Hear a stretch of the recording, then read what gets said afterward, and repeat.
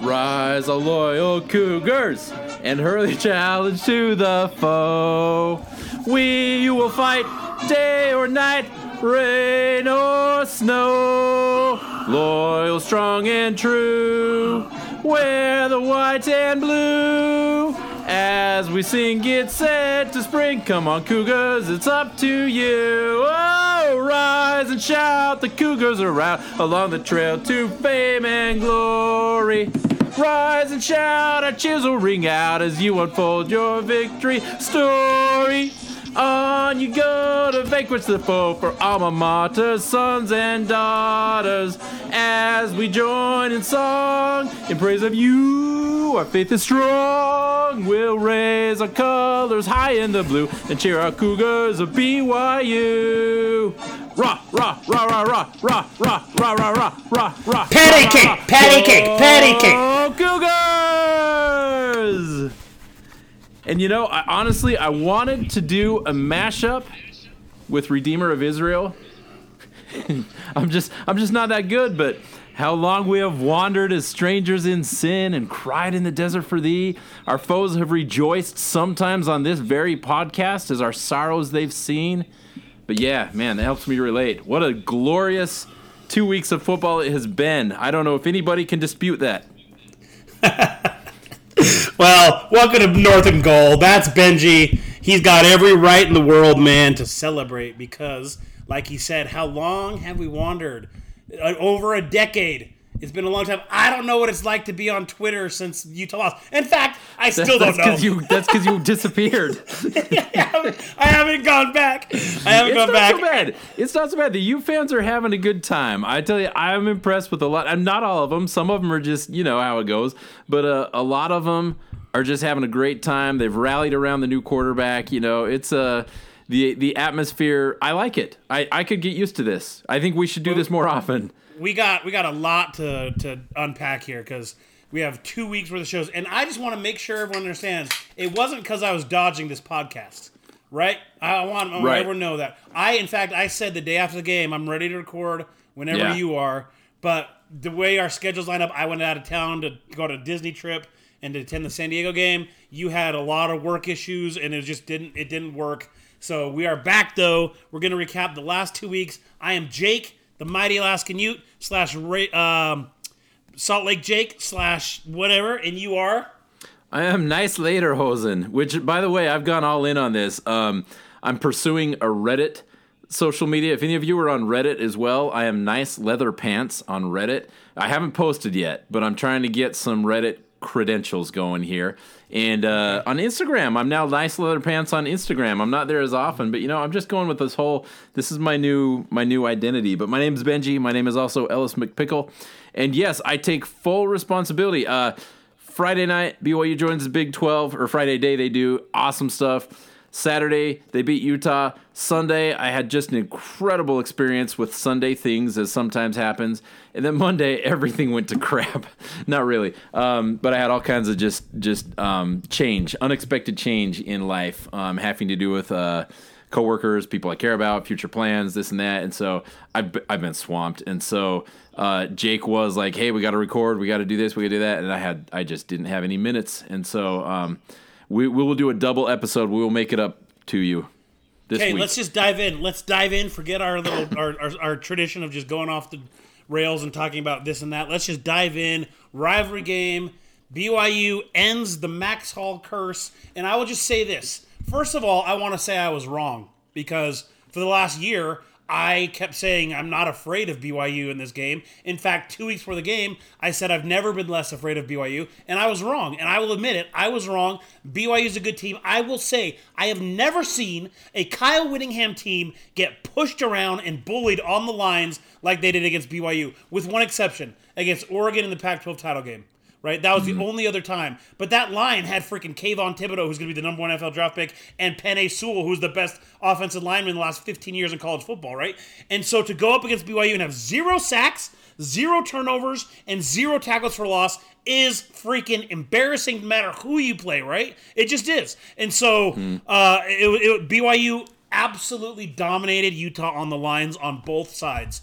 We could not get a single ounce of pressure on Jaren Hall, which I think was a huge contributing factor to the win because he broke off a lot of big runs when he needed it on a fourth down and a bunch of other stuff, right?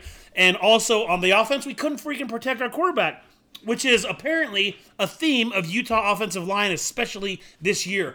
It happened again in the San Diego State game where there were, you probably recall the BYU game, a couple plays where the quarterback was handing it to Micah Bernard, and as soon as he handed the ball to him, the D lineman tackled him back. That happened in the San Diego State game like 4 freaking times in one game. It is an absolute embarrassment the way the offensive line is playing. And I'll say it, man, it's a bunch of trash because I bought into the hype. Not only did Kyle Whittingham talk up the offensive line, we had people like Phil Steele ranking Utah's offensive line as the 5th best offensive line, not in the Pac-12, but the freaking country, right? And not only are they not the 5th best line in the country or the Pac-12, they may not be the 5th best offensive line in the freaking state of Utah. Like, they are embarrassing the way they're playing. Embarrassing.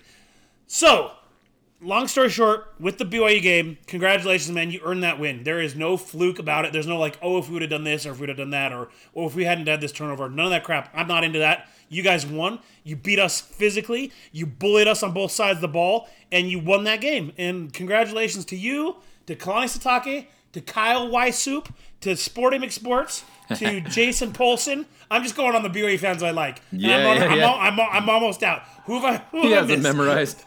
I can't remember. Congrats to all you guys, man. With good you reason. deserve it. Because I know that tweet you're talking about. You were like, someone tell me what I'm missing. Someone tell me why I should be scared. So I searched your mentions, just because I was sitting there before everything went crazy in my life and I had time, I'm like, what are people saying to him, because of that? Oh, so I'm afraid to check, bro. I'm afraid to check. What are they saying? And it's a bunch of people with like 30 followers, and I don't. If you're one of them and you have more than 30, don't come at me. But it was a bunch of people. It's nothing that's going to be surprising. So a lot of people are like, "Oh, nice take," and which is the weakest thing. Like after it's all settled, to be like, "Nice take," it takes real courage to put that out there before the game, not after. Anyway. But it is entertaining. It is funny. I will admit, I'm not a podcast. I just don't listen to podcasts. I make podcasts. I make this podcast, but I just don't really listen to any other podcast. I re-listened to our episode after the game, and I was just sitting there like basking in that. I'm like, man, I sound brilliant. Like if you go back and listen to everything I said, it was like I predicted just exactly. And that's not because I'm amazing. It's because, I don't know, I was lucky, I guess. I know this team and I knew what I liked about them, and it just happened to work out. But for every time I've had some bold take, it's backfired and blown up in my face, it just happens. But I did enjoy listening to our own podcast. Especially on Twitter, where you have unfiltered access to say whatever you want with usually no repercussions, right? And when you have 10 years of tweeting history, you're gonna have that, right? And I will admit, when I do get back on, and I'm not avoiding Twitter to avoid people. It's just too hard for me to like put myself back in the experience of the game, right? So I will get back on, and when I do get back on, I will eat crow, and I will bring up that tweet that got a lot of traction. Yeah, that said, I'm less worried about BYU than I have been in 20 years. I will retweet that, and I will say I was wrong. I will own it because I was wrong. And so, congratulations, man. You guys, like I said, you guys won it. You earned it. And, I mean, I'll eventually get to the point where I start making jokes about 1 out of 10 and tithing and stuff. But I'm not there yet because I'm still, like, so frustrated, right?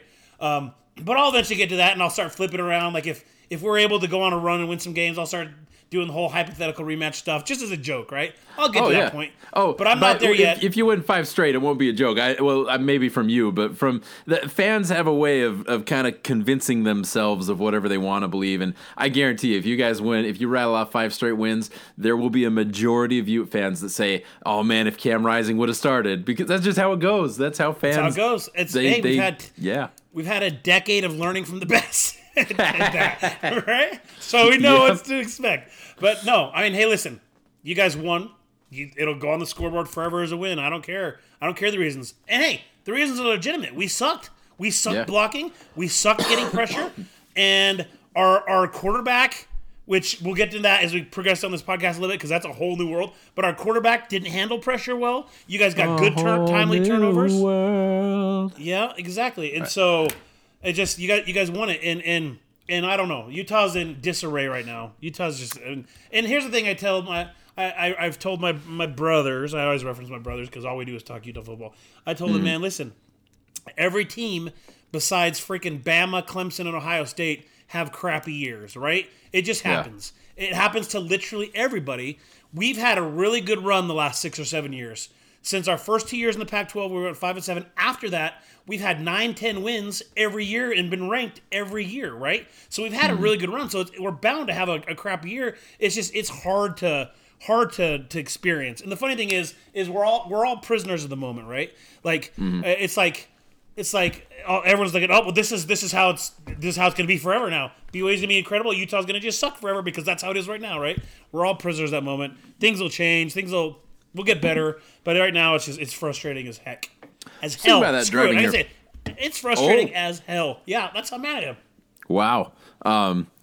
Sorry, Joe. If Jack was listening, I didn't think he would swear. I'm just kidding. It's fine. Who you refer to? I found out recently my nephew tunes in sometimes, and it's okay. Shoot. We could say no. We could say that. Sorry, Jack. I'm sure Jack. We've said worse. In fact, when I found out, I was like, oh man, I just used some like terrible analogy or something like that. It's fine. No, I was thinking about that when I was driving here. The hardest thing of last year I can't say that. Last year was hard for me and for a lot of people for a lot of different reasons. Limited to BYU football, the hardest moment of BYU football for me last year was the physical pain in my heart when Dax Milne got stopped at the goal line. And it's because you could feel all the pressure building up to that moment and then to fall short. And so I was thinking about how it's so stupid that we invest so much emotion in something that is so like out of reach, and even when it is in reach, it's fleeting, you know? Like, even if you have that perfect season, you will not say, I loved that season, because every time it was on the line that you almost lost it, you were about to have a heart attack and die, you know? Like, they're not enjoyable if you're that emotionally invested. And so it's almost... In some ways, it's more fun to say, hey, we're 1-2, we got nothing to lose, and you can just, it can be fun. Whereas when you have all this on the line that you're about to lose, it can kind of be a little tricky. And then even if, like, let's say, like, BYU hits their ceiling, I don't think it's national championship this year. I think they go undefeated. There's a good chance they just get, like, you know, the Orange Bowl or something, you know, some nice bowl, but not the playoffs. So let's say they go undefeated. You're going to spend the rest of the offseason, like, arguing about how the great injustice was done. Like, our brains are geared to chase, you know, like we're chasing that satisfaction. It will not come here. It's not going to come from sports. There is a quote I love that I tell my wife all the time because it is so easy to compare yourself to other people in every aspect. Everything. Work, success, prettiness, athletic ability, humor, whatever. You know, and so like with my job and stuff, there's a quote I have hanging in my office that says the gap between more and enough never closes, ever. Because when you get to a certain level, you're like, well, now I need that, or now I want that level of success, and you bring it up just like football. I remember 2004, Utah went undefeated, kicked the crap out of Pitt. It was our first amazing season in maybe a long forever, and all I thought about all offseason, how pissed I was that we didn't get a chance to play someone else besides Pitt, you know? Yeah. In 2008, we beat Bama. Well, freaking give us the national championship. You know, like the gap between more and enough never closes. And you're right. I feel this way every year. As soon as we get a second loss in the season, every loss after that doesn't hurt to me anymore. Because the big goal or the perfection that you're chasing is no longer. And so I just remember, dude, this BYU game. I say this every year, but like, dude, I gotta chill out and find a new hobby because I cannot believe how stressed I was during that game. I literally sat in my seat on that northeast corner up against the wall, and just like my palms were sweating, and I was rubbing my hands through my hair, and it was just terrible, man. It's just so stressful. Here's what you're missing. This is why the Ute fans are having fun. Most of them, the ones that haven't gone private because they're too. Anyway, not you. I was not thinking of you. I was thinking of the drama, the stupid. I did go. You went private for different reasons, though. There's people that are private because they're full of hate, and that's fine. The Ute fans that are fun and not full of hate are having a great time. Connor Cronair. I don't know how to pronounce his handle, but you know Connor. Yeah. He's great. He's the father of the hashtag ThickBoy7. Was that, you familiar with that? Yeah. You see, the team has embraced it. He's put it out there. And that's a good time. You know what? You're 1-2, but you're having a good time. The team's excited. Hats off to them. Hey, one thing I got to point out, because Utah did a lot of things wrong. Something I was really, really impressed with this BYU team. I mean, there's been a lot, but I've noticed it these 2 weeks in a row that I didn't see in the Arizona game. Wholesale defensive substitutions, 6 or 8 guys out at a time and on at a time on long drives. I love that because Tuiaki, Satake, whoever's idea this was, they've got enough guys that are rotating in, not in garbage time, in pivotal moments of the game, and they're keeping them fresh. And I really feel like that's been a fourth quarter edge in both games. And in both of these games, you wouldn't expect that because for years and years and years and years, the narrative is we're pretty closely matched with the ones, but the difference is the 2s and the 3s. When you recruit better, you're much deeper. BYU won both of these games with their 2s and their 3s being fresh, contributing, having key roles, and really just the brilliant scheme of Tuiaki changing things up, keeping the offenses on their toes. I mean, major hats off to them. I love Tuiaki. I've stood by him when no one else did, but yeah, that was just awesome. Good, and the players, they're playing, they're motivated. He's going to be an awesome defensive coordinator for USC. It's going to be awesome. Yeah, sure he is. Yeah. Next season when Kalani's the head coach down there. Just kidding. Yeah. Hey, so let's talk a little bit more about this rivalry game because we skipped it. You, for me, on my perspective, when Utah scored to get within 6 with 8 minutes left, in my mind, I said, here we freaking go, baby. Here we go again. This is what Utah lives on, especially in this rivalry, is coming back and finding a way to win, right? So when we scored, I was like, oh my gosh, this is exactly, our defense will step up. Excuse me, our defense will step up and we'll get the ball back, and that's exactly what I want. I would say to myself, 1,000 times out of 1,000 times, I want Utah defense with a chance to make a stop so we can get the ball back and win. I'd say absolutely, right? And I thought it was going to happen that way. 23-17, I was like, we're going to get the ball back, man, and we're going to score, and we're going to win this. But BYU just drove down, bullied our defensive line yet again, and drove down, took off so much time, and got a field goal to put it out of reach. And it was something I'm not used to as a Utah fan, especially this last decade. We've had such great defenses that I knew when we got the ball back, we were going to stop them. And I felt that this was going to happen again this time, but it didn't. So that was a pretty impressive moment for you guys. I felt the same thing being on the other side of the ball year in, year out, in going up against a Utah defense at least once a year, and then 10 other times vicariously. And not really. Honestly, I'm mostly neutral when I'm watching all the other Utah games. But putting myself in the position of I'm going up against this defense, it truly year in and year out has felt like, wow, this is like NFL caliber defense. Like, obviously not, they could go play the NFL right now, but you look around and you say, this guy's destined for the league. This guy's destined for the league. They've been fast. They've been big. They've been strong and assignment sound. Like, it sucks that you can't go anywhere in that area where the linebackers live. You can't get to the spot you want to get to before they get there. And so they've killed us with speed and strength. They've been just stifling. In fact, I'm thinking of the last Utah-Arizona State game that happened, I think it was 2 years ago. I don't know if that game didn't happen last year, did it, Arizona State? Or did it? No. It did not. So go back. COVID killed it, yeah.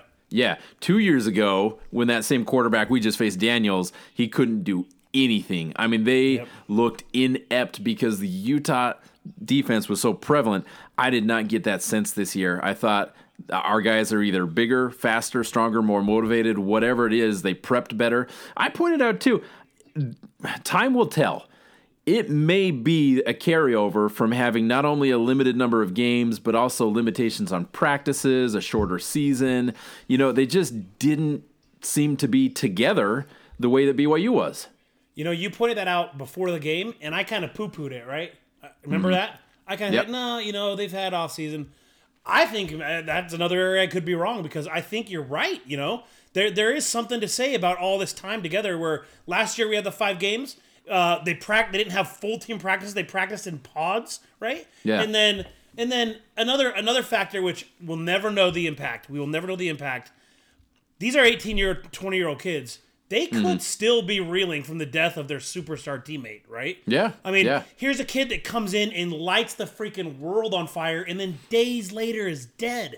Like, days later after the season ended.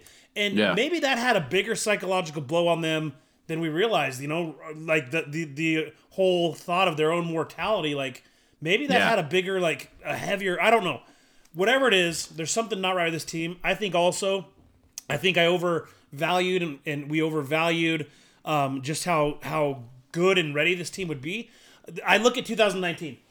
Excuse me, sorry. You say 2019 Utah's defense. Dude, you're right. 2019's defense, once Devin Lloyd goes to the NFL, all 11 starters will be in the NFL.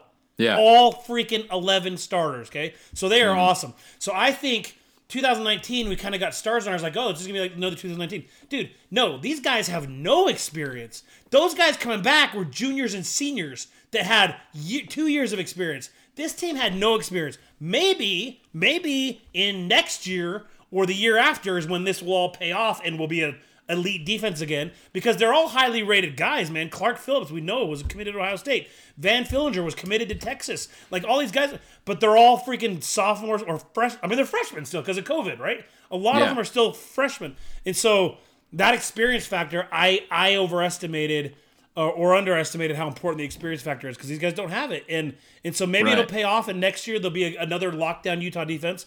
But right now they're just not, man. They're not.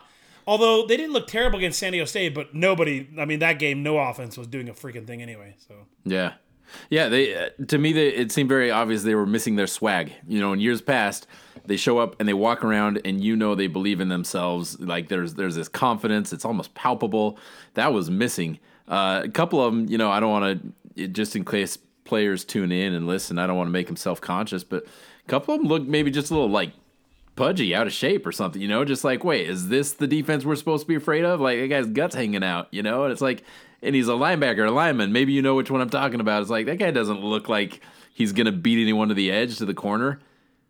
Yeah, they don't have the same swagger or experience or, I mean, look at Jalen Johnson from that 19 defense. First of all, he was wanted by literally every team in America, Oklahoma, SC, Alabama, and he came to Utah.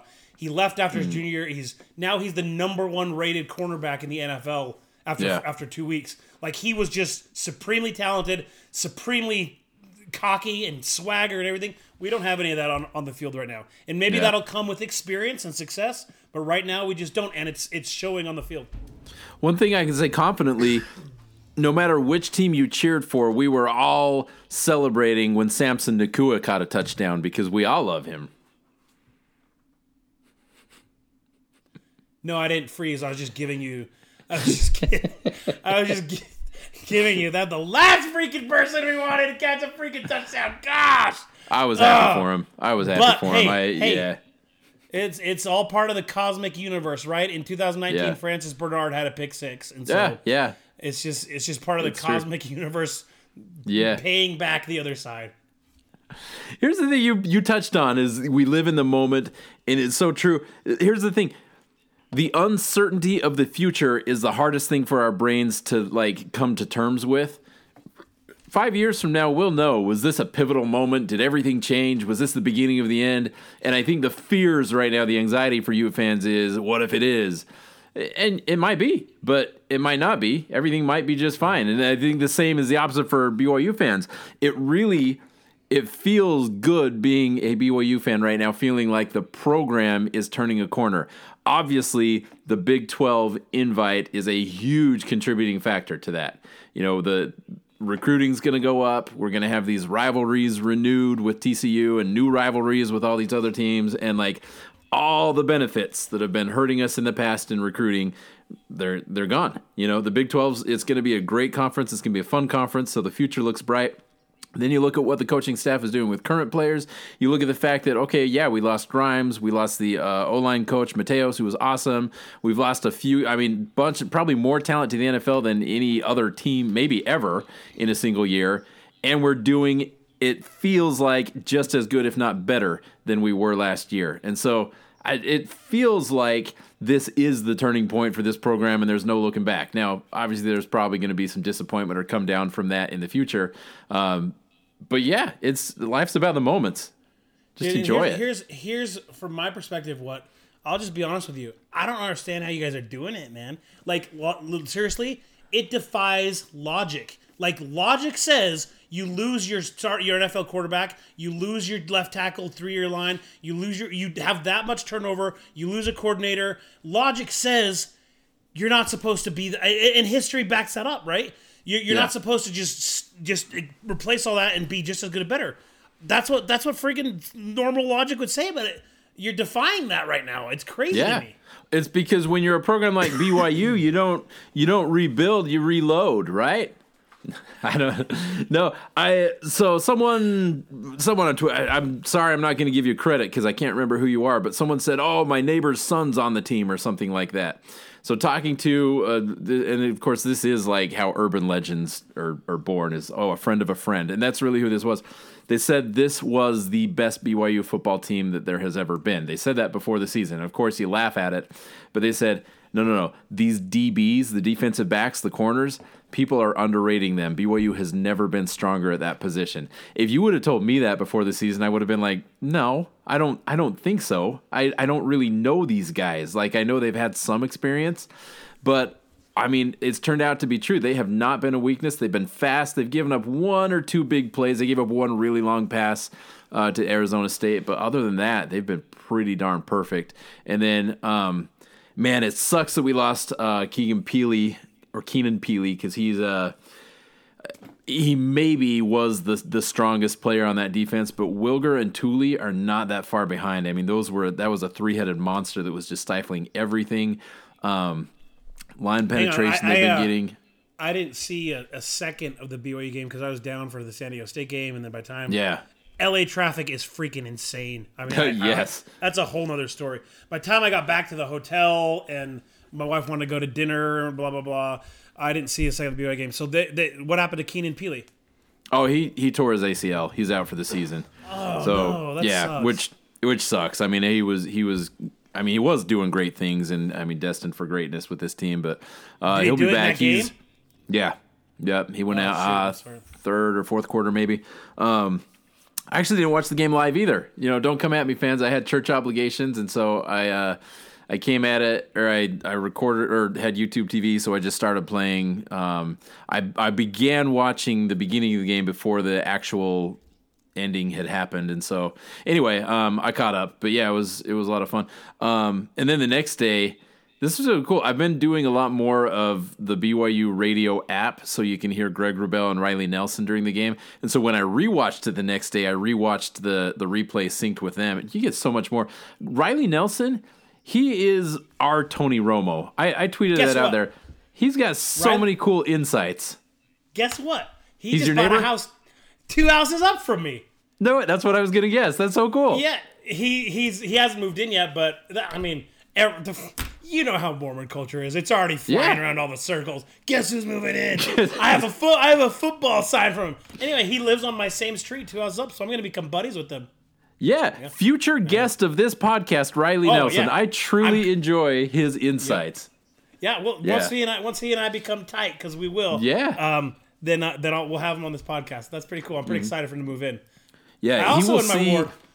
He points out so many things, just like Tony Romo. Where we're watching, you're like, oh yeah, that is true, and now I can sound like I have a high IQ football IQ podcast. Yeah. And also in my ward is an ex BYU basketball player, Nick Martineau. He's also one. So I've got all these ex BYU players that I'm friends with. The way you say that is like they left the team and they hate him now.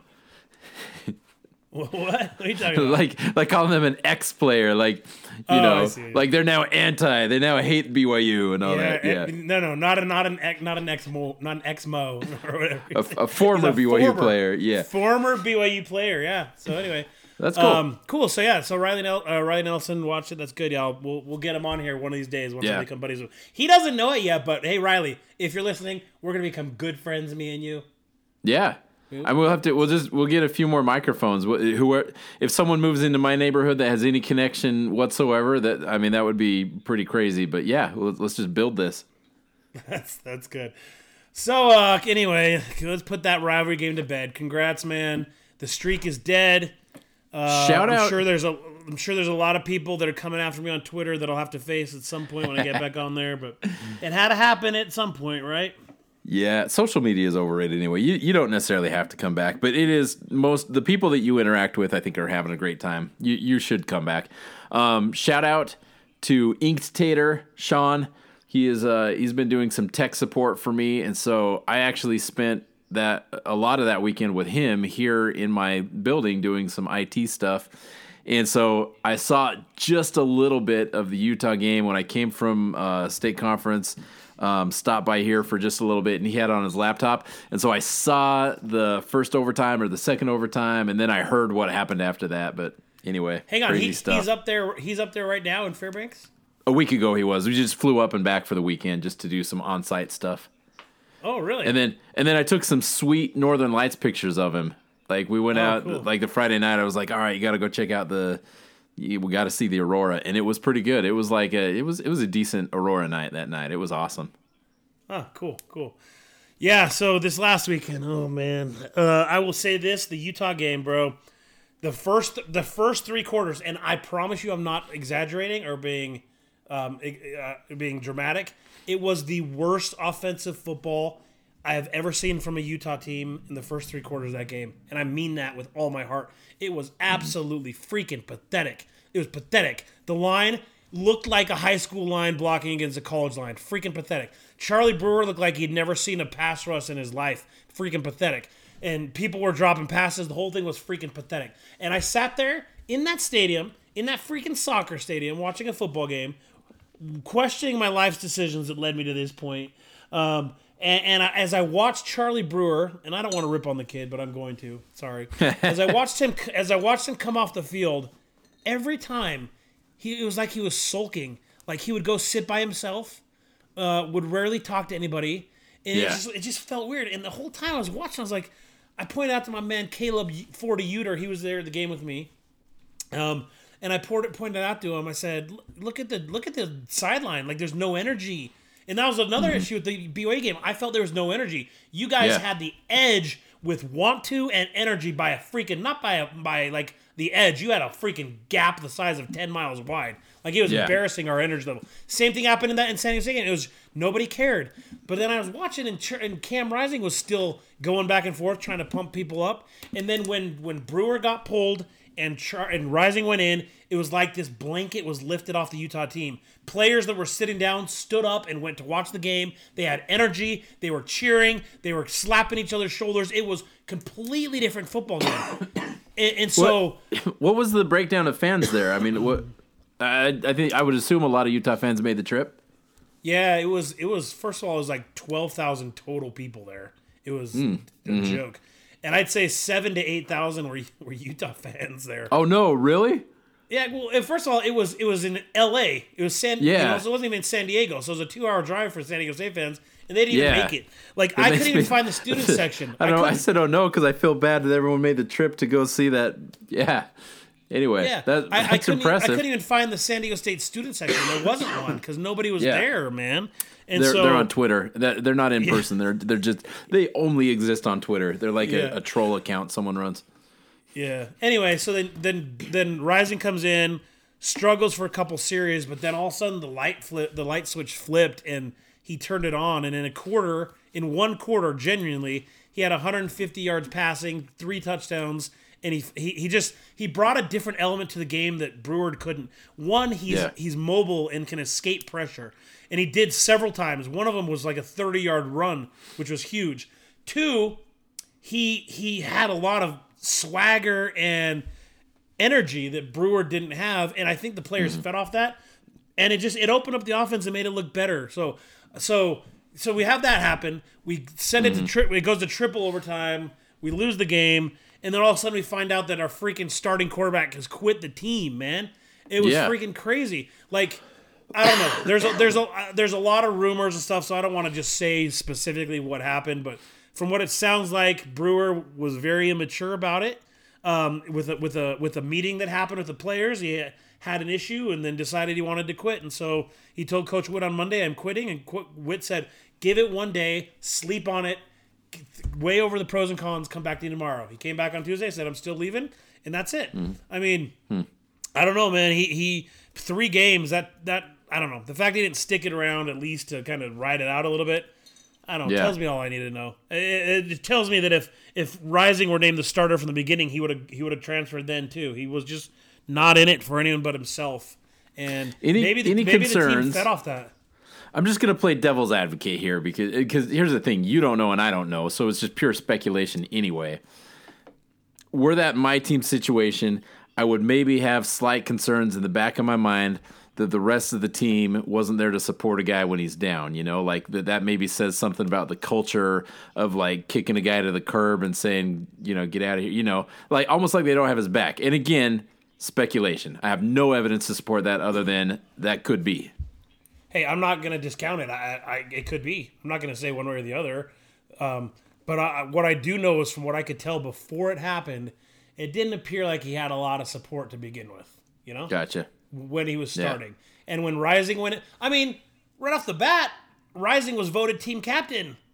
Yeah. You know, the backup quarterback over the starter. That should be a major red flag for you there as far as who the team thinks should be the starter and who they support. I mean, you know, that's just pretty obvious. So yeah, so maybe they kind of kicked the guy to the curb when the chips weren't going his way, or when whatever that saying is, when the chips were down. But maybe that when the chips are down, we'll stomp on you. Yeah, I don't know. Maybe that's the thing. Those seeds were planted before that by the way he treated them. You know, I've heard. I don't want to, like I said, I don't want to get too far into conspiracy theories, but I've heard things that he wasn't very kind to his offensive line during off season and I don't know.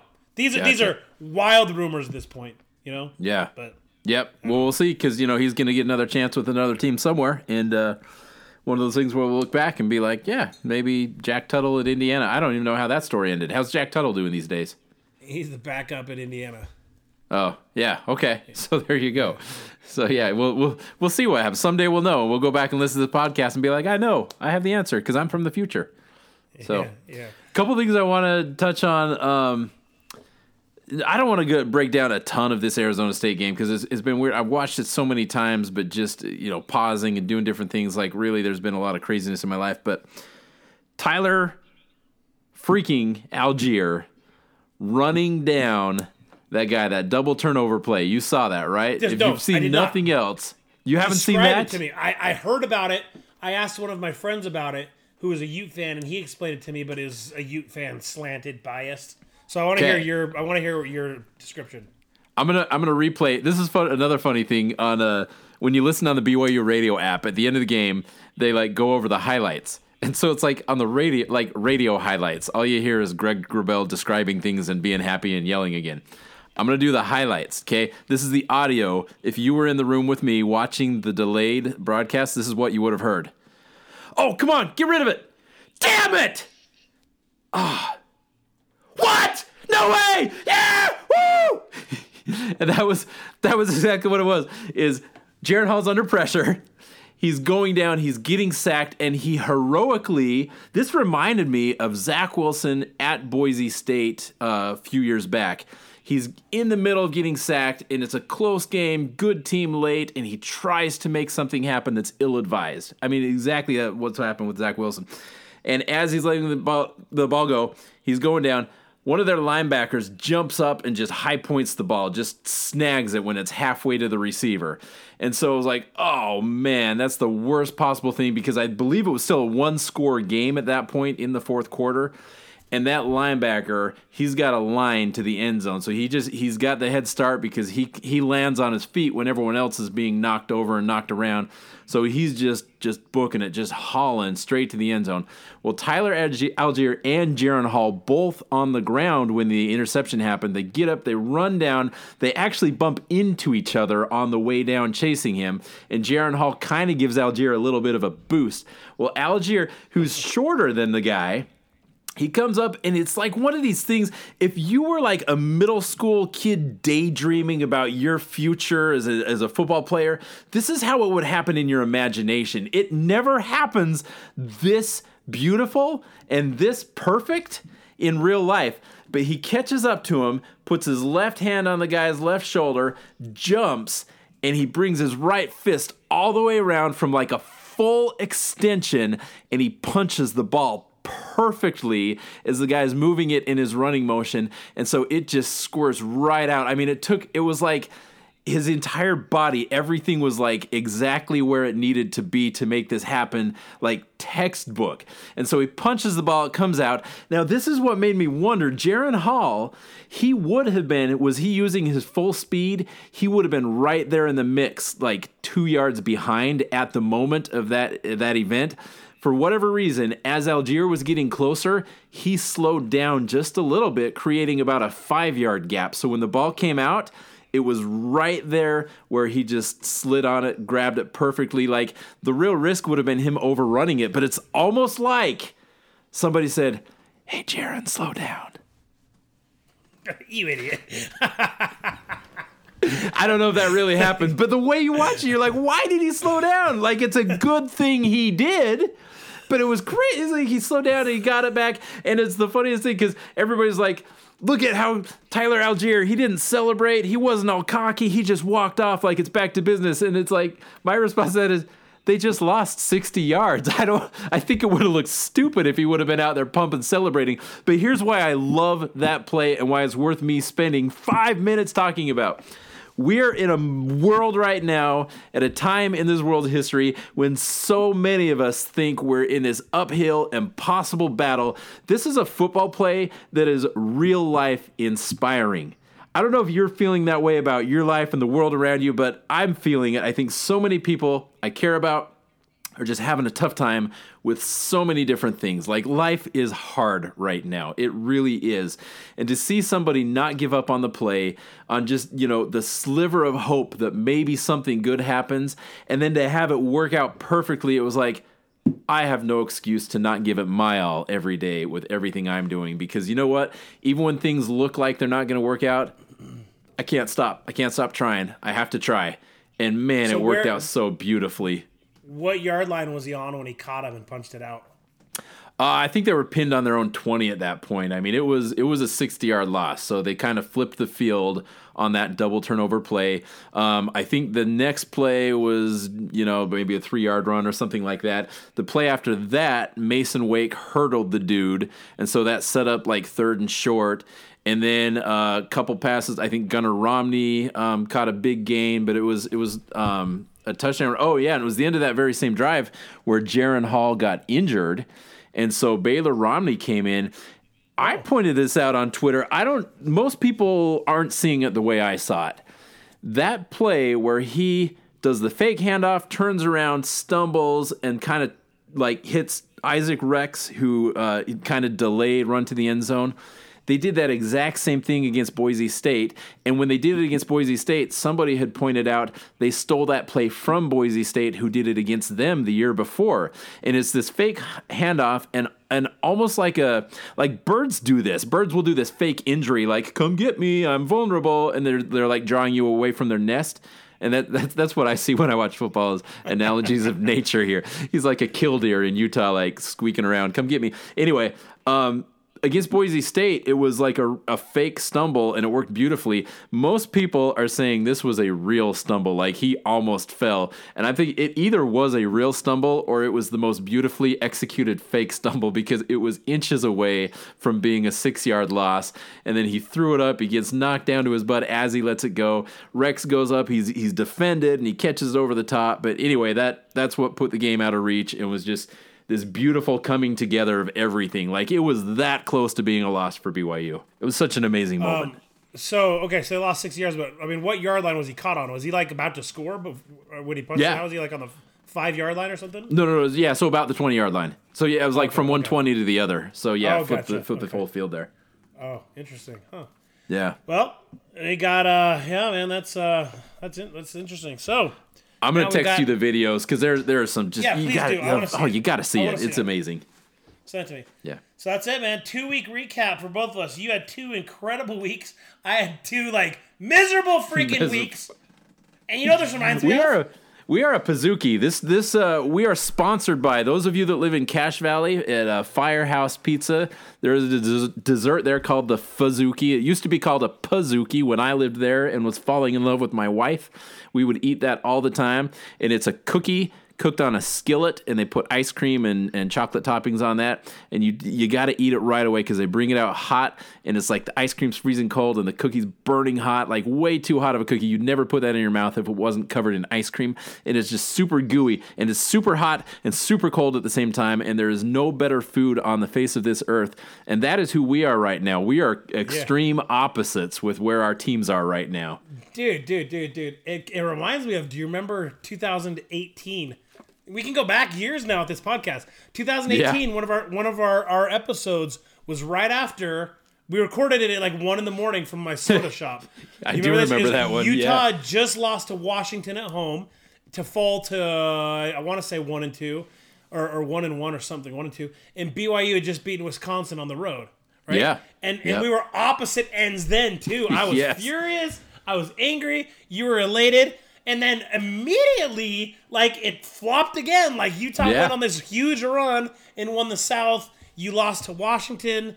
And so I'm hoping it's the same thing again. Things just flop again. And here's the thing. Here's my prediction about Utah, okay? Yes, things are not looking good right now. I feel, however, and granted I'm naturally an optimist, I feel with the changes that have been made over this week by a quarterback leaving who apparently wasn't a good locker room guy, with a few changes they made on the offensive line to shore things up that they made last game, and when they did last game, the line was better in the fourth quarter. I feel like we're going to go on a bit of a run here. I don't think we're going to be a great team by any means. I'm not saying we're going to win the South and compete for the conference, but I think we're going to win a few games and go on a little run here. I think there's a renewed energy with Cam Rising, knowing he's the guy. The team knows he's the guy. I think we're going to win a few games here, and things are going to look better. 4 weeks from now, I'm calling it. I'm going to be pumped. 4 weeks from now, I'm going to say we're looking pretty good. You watch my nice. One thing I like is if that whole shortened season thing is a factor playing into all of this, you got Pac-12 opponents coming up. That shouldn't be a factor. It's the same for all of them. So good call. That's one thing looking in your favor too.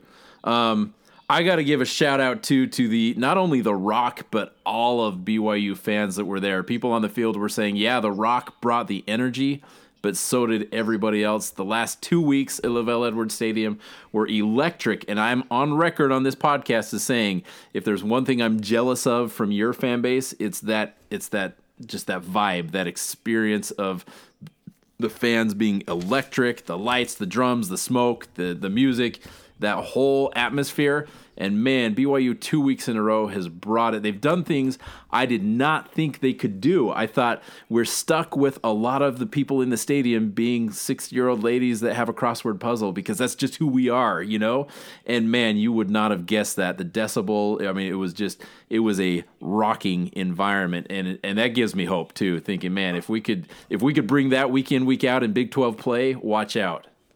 I will say this. I was at that game, obviously. And yeah, your crowd was spectacular. It was energetic and loud.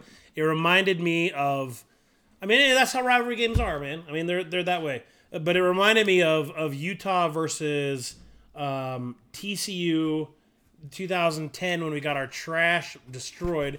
When that game started, it was freaking deafeningly loud. And that's how it was the BYU game. They brought the energy, and I think it contributed, man. I think it played a factor in Utah's offense. We started out with 2 turnovers right off the bat. Some miscommunication on the line, and so I think it definitely played a role in it. And yeah, it was really good. And I've been on the record of saying that Utah's crowd, oh man, I'm gonna get killed for this, is overrated. It's overrated. I'm sorry. For big games like BYU, USC, Arizona State, Oregon, Washington, it's electric, it's packed, it's awesome. It's a legit crowd.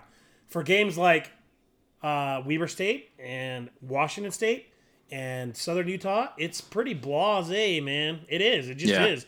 There's open spots. The bus isn't full. People leave early. There's not a lot of energy. It's just, and it makes it. I know I shouldn't compare myself, but look at SEC freaking crowds every game, man. week in and week out. It's insane, and that's why I want to be. I should have been born in the South. I told my dad he missed the prompting to move to the South at some point before I was born because I am an SEC fan in a Utah Utes body, bro. Yeah, man, how would that be? You didn't. I just realized as we're talking, you don't know what happened next. Arizona State, in their attempt to come back, they were pinned deep against so the Rock was right next to them. They could not get out of their own way. It was false start after false start after false start. It was one where you could feel, and you watch this, there's not enough time in the game to be making those mistakes. That's what really sealed the deal. And so a lot of people were crediting, they're saying, oh yeah, the same game in Arizona State, BYU wins, or Arizona State wins. And they may be right, but I'd say neutral side, it's a toss-up. I mean, they were evenly matched teams, but man, that was awesome to see BYU's crowd do that. Yeah, the Muss used to be that way. The Muss, in my opinion, is living off of a 10-year-old rep. They used to be awesome 10 years ago. They're not as good now. I know it's going to enrage some people on Twitter, specifically rhymes with schmavery. But, that's just, it is what it is. The Muss is overrated compared to what it used to be. I'm sorry. It's a fact. Come at me. Well, I don't care. There's been a lot of back and forth on that.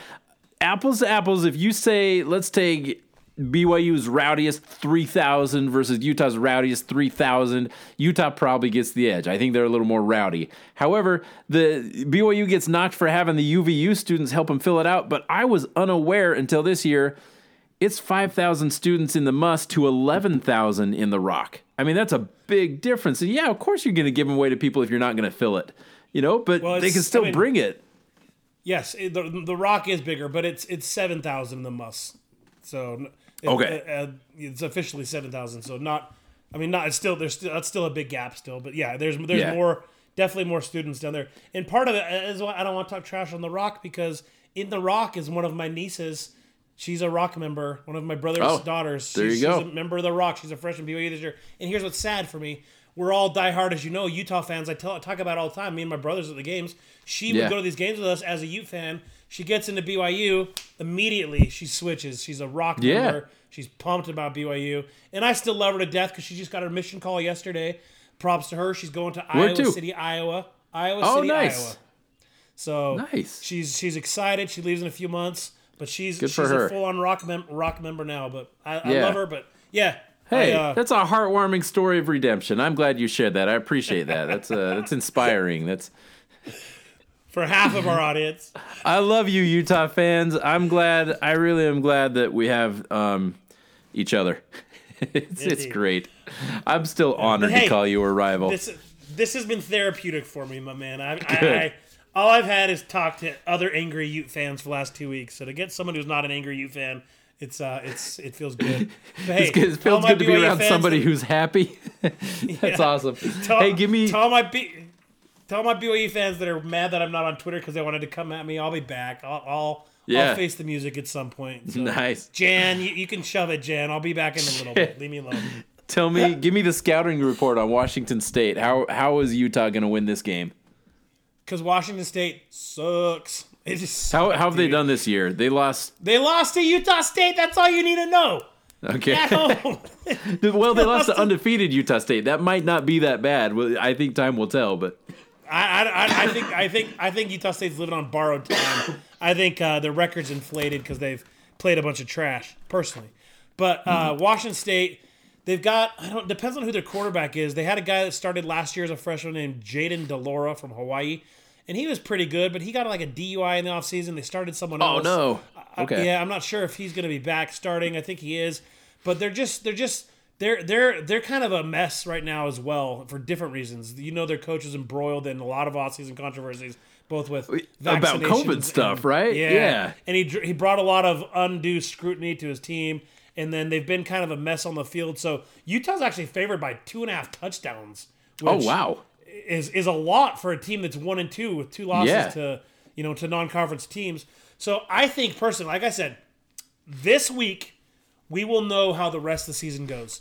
If we come out against Washington State and win and look good doing it with our renewed energy, with our new quarterback that some are saying should have started in the first place. And by the way, a little sidebar, it depends on who you believe. There's rumors out there that there was a disagreement with the coaching staff on which quarterback to start. that the offensive coordinator Ludwig wanted Rising, but Witt wanted Brewer and overrode him. And now it looks worse that he did that because Brewer freaking flamed out, right? Yeah. And to say it to Brewer, I will say this. A lot of it is not Brewer's fault. I mean, the offensive line has been abysmal, and that's being kind. Like, behind a good line, I think Brewer's still a good quarterback. Like, when he played against Weber State, granted it's Weber State, but he had more time, and he was throwing nice pinpoint passes, right? He looked good. And so I just think for this offensive line, he's not the right guy. Because this offensive line, for some reason, whatever the reason is absolutely terrible and has regressed big time. So for this line, Rising needs to be the guy. I think we'll see a renewed energy, some excitement. It'll be a home game. And I think we win by 2 touchdowns. I think we win 28-14, something like that. Get a little happiness back. That sets up for our bye week going into USC. So if we can get a nice win going to USC, I think we can build some momentum. If we come out and look like trash again, the whole season is going to be a disaster. The whole season will. There will be there's no reason not to win this game because Washington State sucks, and we've got all this renewed energy with Thick Boy 7 or whatever, which I think is quite honestly stupid.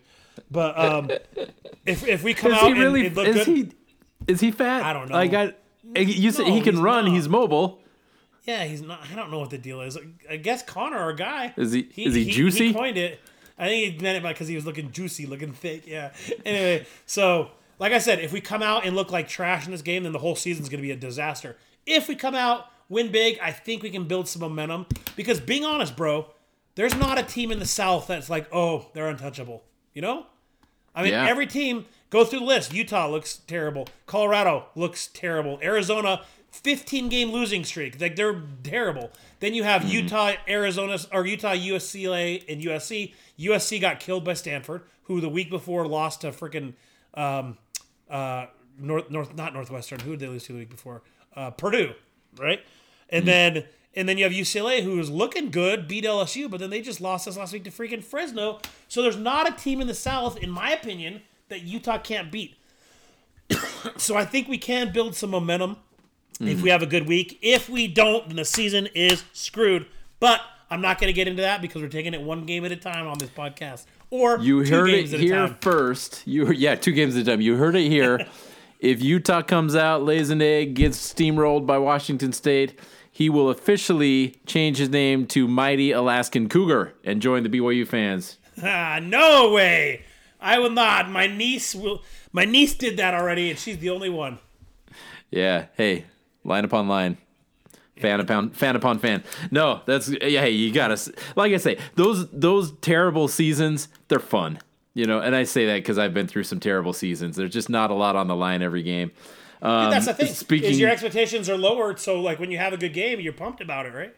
Yeah, yep. Yeah. So speaking of terrible seasons we've had, I've said before, this BYU team is capable of beating anybody, and they're capable of losing to anybody, and that's the only concern going into USF.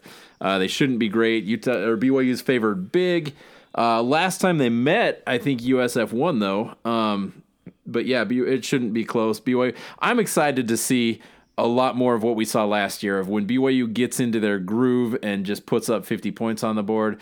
I would love to see Tyler Algier running against a defense that isn't like a really stout defense. Like I do think Utah and Arizona State are among the tougher defenses he'll face. So I'd love to see him get just a big game, just some bigger like chunk plays, wide open runs. I mean, I love the guy. He's earned it. I want to see him be the player of the game by rushing 300 yards. So we'll see how that goes.